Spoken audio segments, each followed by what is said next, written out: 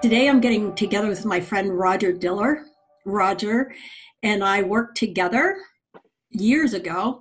And the interesting thing about our working together is we worked together for the same company, but mostly worked at home during those times. And I thought of you, Roger, still working at home, I see. Mhm. Is that your normal day now? It is actually not. This is new with the pandemic. So I had like back when you were referencing back in those days, I did primarily work from home, and then I believe I did for quite some time, even after we weren't working at the same place, was working from home. And then in the last 5 years, things have changed, or 5 years ago, I should say, things changed a lot. Where the company I was working for was hiring locally or more like hiring people local to me so that I could transfer knowledge and things like that. So for the last 4 or 5 years, I've been primarily working out of an office. It was probably about 5 years ago when I shifted away from working from home and went to primarily in the office. And late, it's only been here as of late within, probably what early mid March is when we shifted to just working from home all the time. So I had to kind of shift back into that mode. That was actually quite a bit of adjustment after being used to the office life for 5, 6 years. So, Well, your family's grown a lot in the last 5 or 6 years too. yeah, definitely. I have 4 kids. So, How is working from home working out with 4 kids in the house? I mean, it's working. I mean, it has its challenges. Like everything just kind of happened all at once, like with coronavirus occurring. Like, I started working from home right around the time where the schools were shutting down. And so it was a lot of massive change all at once. We're just like, you know, suddenly we're all at home and all four kids and my wife and I are both here. So for that first week or two was really challenging just because we suddenly had like no schedule. Things were just wide out in the open. Although as the weeks went by, we started getting a little bit more structured and trying to get more consistent when we were doing things. So it was quite a bit of adjustment, but actually turned out to be, I think, going pretty well under the circumstances. My wife might have a slightly different opinion just because she's working with my two older kids are in school, and then I have two younger children and they're twins and boy girl twins, and they're only about 3 and they're not even quite 3 right now. So she's bouncing between helping them do the remote learning that the school is providing, lots of links and stuff she has to coordinate. So, they jump on video calls and things like that. All the while, she's got the twins that, they're less than 3. So the world is there and open for them to explore and get into. So probably a little more challenging for her than for me, since I can kind of isolate to my office and work and lock the door. We've kind of gotten a new normal, and there's been some positive upsides with it too, of just feeling more connected as a family, I guess, because we're not all out doing our separate things. Two kids in school, me at the office, and my wife at home with 2 children. So now we're just kind of more blended, I guess. So So, what was your biggest coping skill when it was rough? when it was really rough early on, it was just kind of embedding into work. I mean, I still had a job that was fine. In fact, is work changed a lot because my particular company is in the live event industry. So our customers went from lots of work to nothing, which means that's really bad for them. But it meant for us internally, suddenly we had like almost no pressure. No, all the concerns that we had, whatever the customers had just kind of vanished, and they kind of went MIA, missing in that, they just kind of disappeared for a while. I mean, that started to trickle back then, was at least from the support side, but from my side in engineering, suddenly the pressure kind of went away and we could start to think about more, new initiatives and really just double down on what we were already doing. So early on, I guess coming back to your question, I just kind of embedded into work and was working too much, like long hours, like into the evening, as kind of a coping mechanism. So turns out that's not sustainable, but It isn't sustainable, but yeah, it's a common trap for people who work at home and who like their jobs. yeah, Well, it sounds like you're doing well. The last time I saw you, I think was at an event, a tech event. yeah, probably CPOSC. Yes, I think so. Mhm. So, what do you think about events? Well, you're in live events, and we saw each other in events.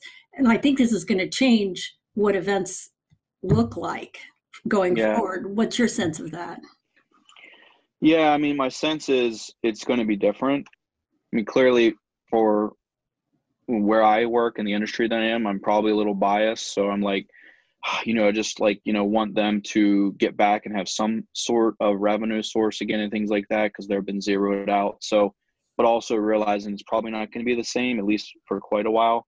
I don't know what that looks like. Does that mean we have some kind of new way of doing live events, at least for, say in the summer into the fall until we can do events like we used to? Will we be able to do events ever like we used to? I really don't know.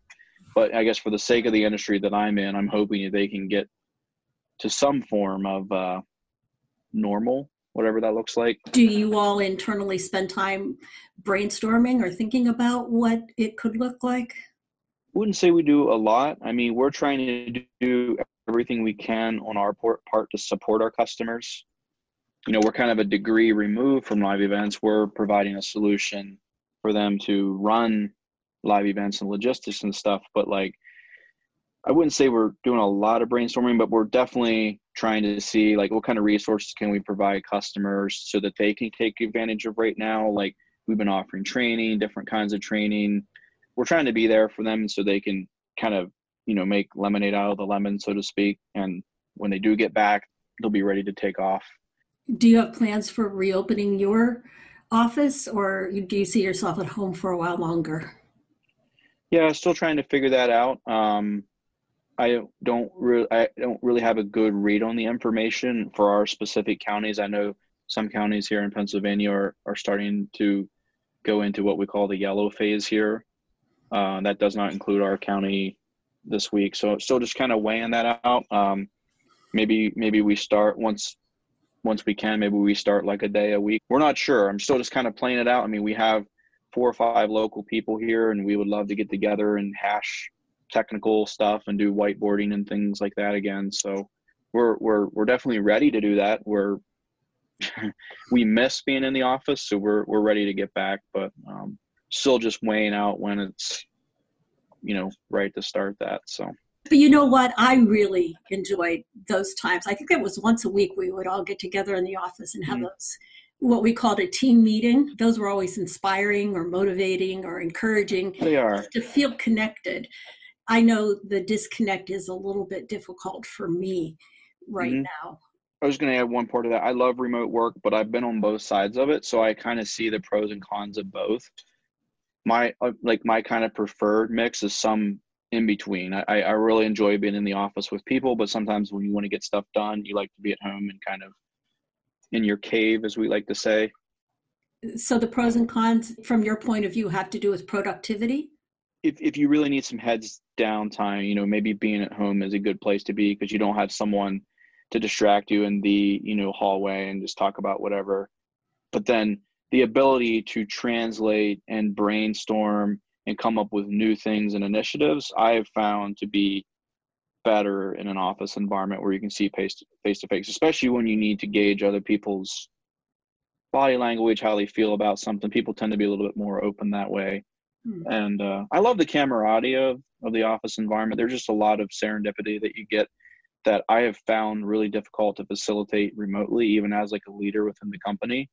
We've tried some things, but it's really hard to get people to connect. We do video a lot on most of our calls, but some people don't always want to turn it on. But even just that serendipity, I mean, it's really hard to create. Like we've tried just these virtual coffee chats or happy hours, at certain times of the day just to get people to join. And some people, they like it, but there's a certain aspect where people just don't totally love that either. So Hard to trade off, have I guess. those aha moments and say, Yeah. oh, I have an idea. Quick, let me go schedule a Zoom chat, right? Yeah. There's It, just a little more friction. Like you have yeah. to be a lot more intentional when you're fully remote Mhm. with making some of those things happen because yeah, you don't just accidentally stumble upon a conversation. I mean, it happens. There are channels, in Slack where people are talking and suddenly things kind of thread out and things. It does happen, but I do notice that it happens a little more naturally when people are just physically together. It Mm, does it tend to sparkle creativity when we actually have that yeah. camaraderie that you suggested. Well, is there any coping skill or hint that you can give? Yeah, I mean, definitely gotten outside a lot as a family. Been doing quite a bit of like backyard campfires, and we went out and scouted out some new, actually local places to hike and walk and things like that. You know, they're close by, but you just don't go to them. I don't know why until you really have to. I'm not sure if you call it coping, but like oddly enough, I've kind of used the time to connect with some old friends. So like I'm seeing less people in person by far, but then I'm thinking of like some old friends. I've connected with some of those, even chatted with one or two of them over Zoom, which I think is just untypical. I think if life was normal, I probably wouldn't have. So, You know, that's true, isn't it? yeah, I yeah, don't know why, but because sometimes I don't feel like life really slowed down because there's still so many projects to do and things that I could yeah, be doing. But my mind is going, it's extending out more towards those relationships and the people that I'd like to connect with again. yeah, yeah. So I felt a strong pull in that direction, and then it was just fun to catch up with some of them. Yeah, some have just been little, Facebook chats or something. And one was like last week, I actually just got on Zoom and talked to the one guy from, a year or two back. And then it's kind of odd, like even some of the friends that I actually would talk to more often, I found myself communicating a little bit more with them via technology. Like we're sending messages back and forth on WhatsApp because, maybe I would normally talk to him at events that we're commonly at together. And so I find myself just sending WhatsApps or, texts to those people that I don't normally communicate that way with. So yeah, it's been interesting.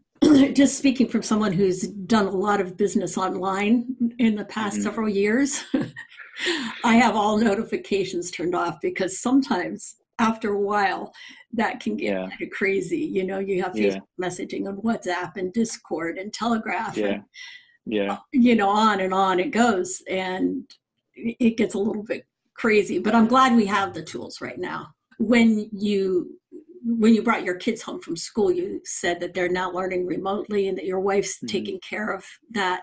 Was she familiar with the tech, or did you have to step in and set things up? Fortunately, my wife is very tech savvy, so I didn't find myself. I mean, maybe a few things here and there, but I mean, yeah, she's very into that world. So it was more just a coordination thing that she had to get down pat of, oh, this resource has come from here and that one. It was just kind of a scrambled, set of resources that she had to kind of coordinate. Yeah, That's she didn't good. really have a technical barrier. She's downloading Teams and Zoom all herself. So There were a lot of teachers and educators that actually had to get up to speed. Or so many of us have been learning new technical skills and yeah, life skills to do life this way that will we ever completely go back? Will it be integrated? Will some things replace? yeah. It's hard to know. There's going to be at least some permanent marks, right? Like even if things go completely normal, I feel like just the Zoom thing is almost becoming like ubiquitous, or similar tools or whatever. But I just feel like long term there's going to be more of that just because people know how to do it now. I used to send before I would have a Zoom call with somebody, especially if it was going to be recorded, that I used to send around a list of how to uh, behave or participate, Oh yeah. lighting, clothing, manners, eating, chewing, but everybody's going to know that stuff. On your point of skill set, like I've been developing some of my own too, kind of out of a need, as you know, like church services and those kinds of things have been shut down. So I become I kind of become the live streaming guy for that, to do a church service remotely and things. So there's just a whole skill set behind that I've been learning, which is great because I've A, never encountered it, and B, I just find it to be a lot of fun as I ramp up on some of the tooling. So I'm going to have, that to add to my things that I can do, I guess. So Well, that's exciting. What tools are you using? I know some churches are doing it just on Facebook, some are using Zoom. What are you guys using? yeah, we've been using actually YouTube Live. I was just more familiar with that, so that's what I chose. Facebook Live has its advantages too.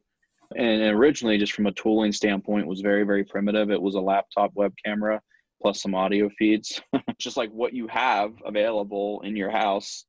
Take that and run it. And I did actually that for quite a few weeks until just recently, actually getting more professional with it, because we're actually thinking like, hey, maybe we'll just keep this live streaming thing going long term. So, okay, let's actually think about how we would really do this. So right now I'm using the OBS software, Open Broadcasting Software, which is fantastic. If anyone is looking to stream live and they want, the ability to mix different video content and images and resources together into a stream, Mm-hmm. really, really fantastic piece of software. And I believe Mac and Windows both support it. So, and it can provide, I think, a bridge between things like Zoom and Teams with yeah, it can yeah. push to those services. So it knows about those services natively, and you just tell it like, I am going to push to YouTube or Facebook Live, and you give it like a key, and then it just pushes to that event.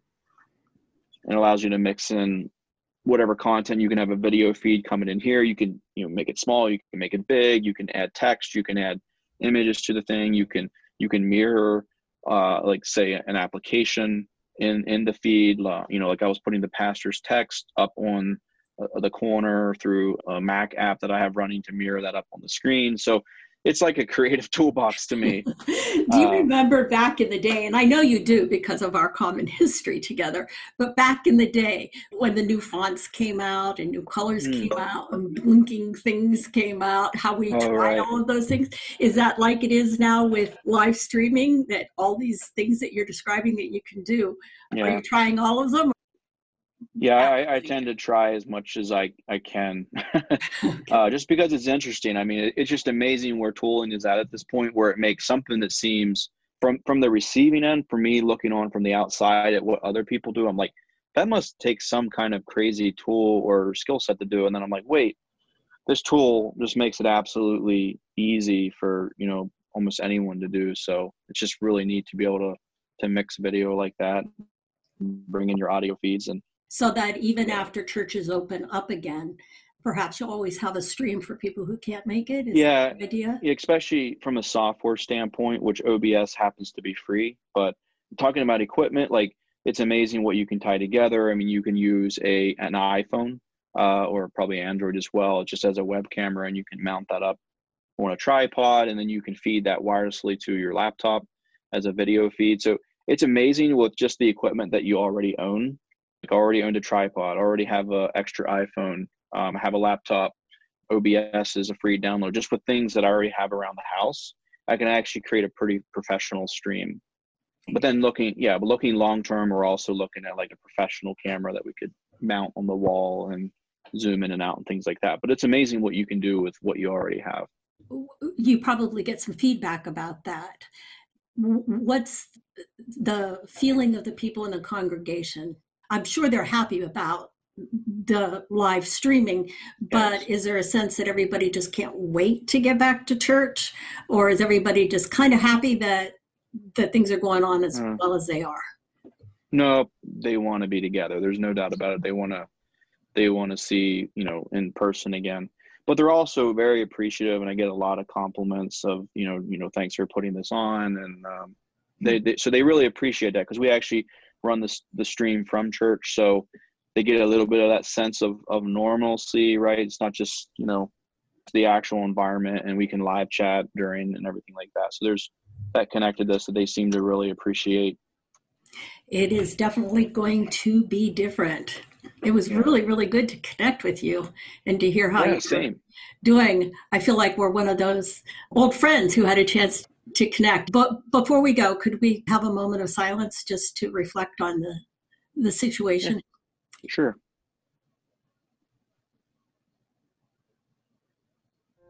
Togethering, because we will get through this better when we get through it together.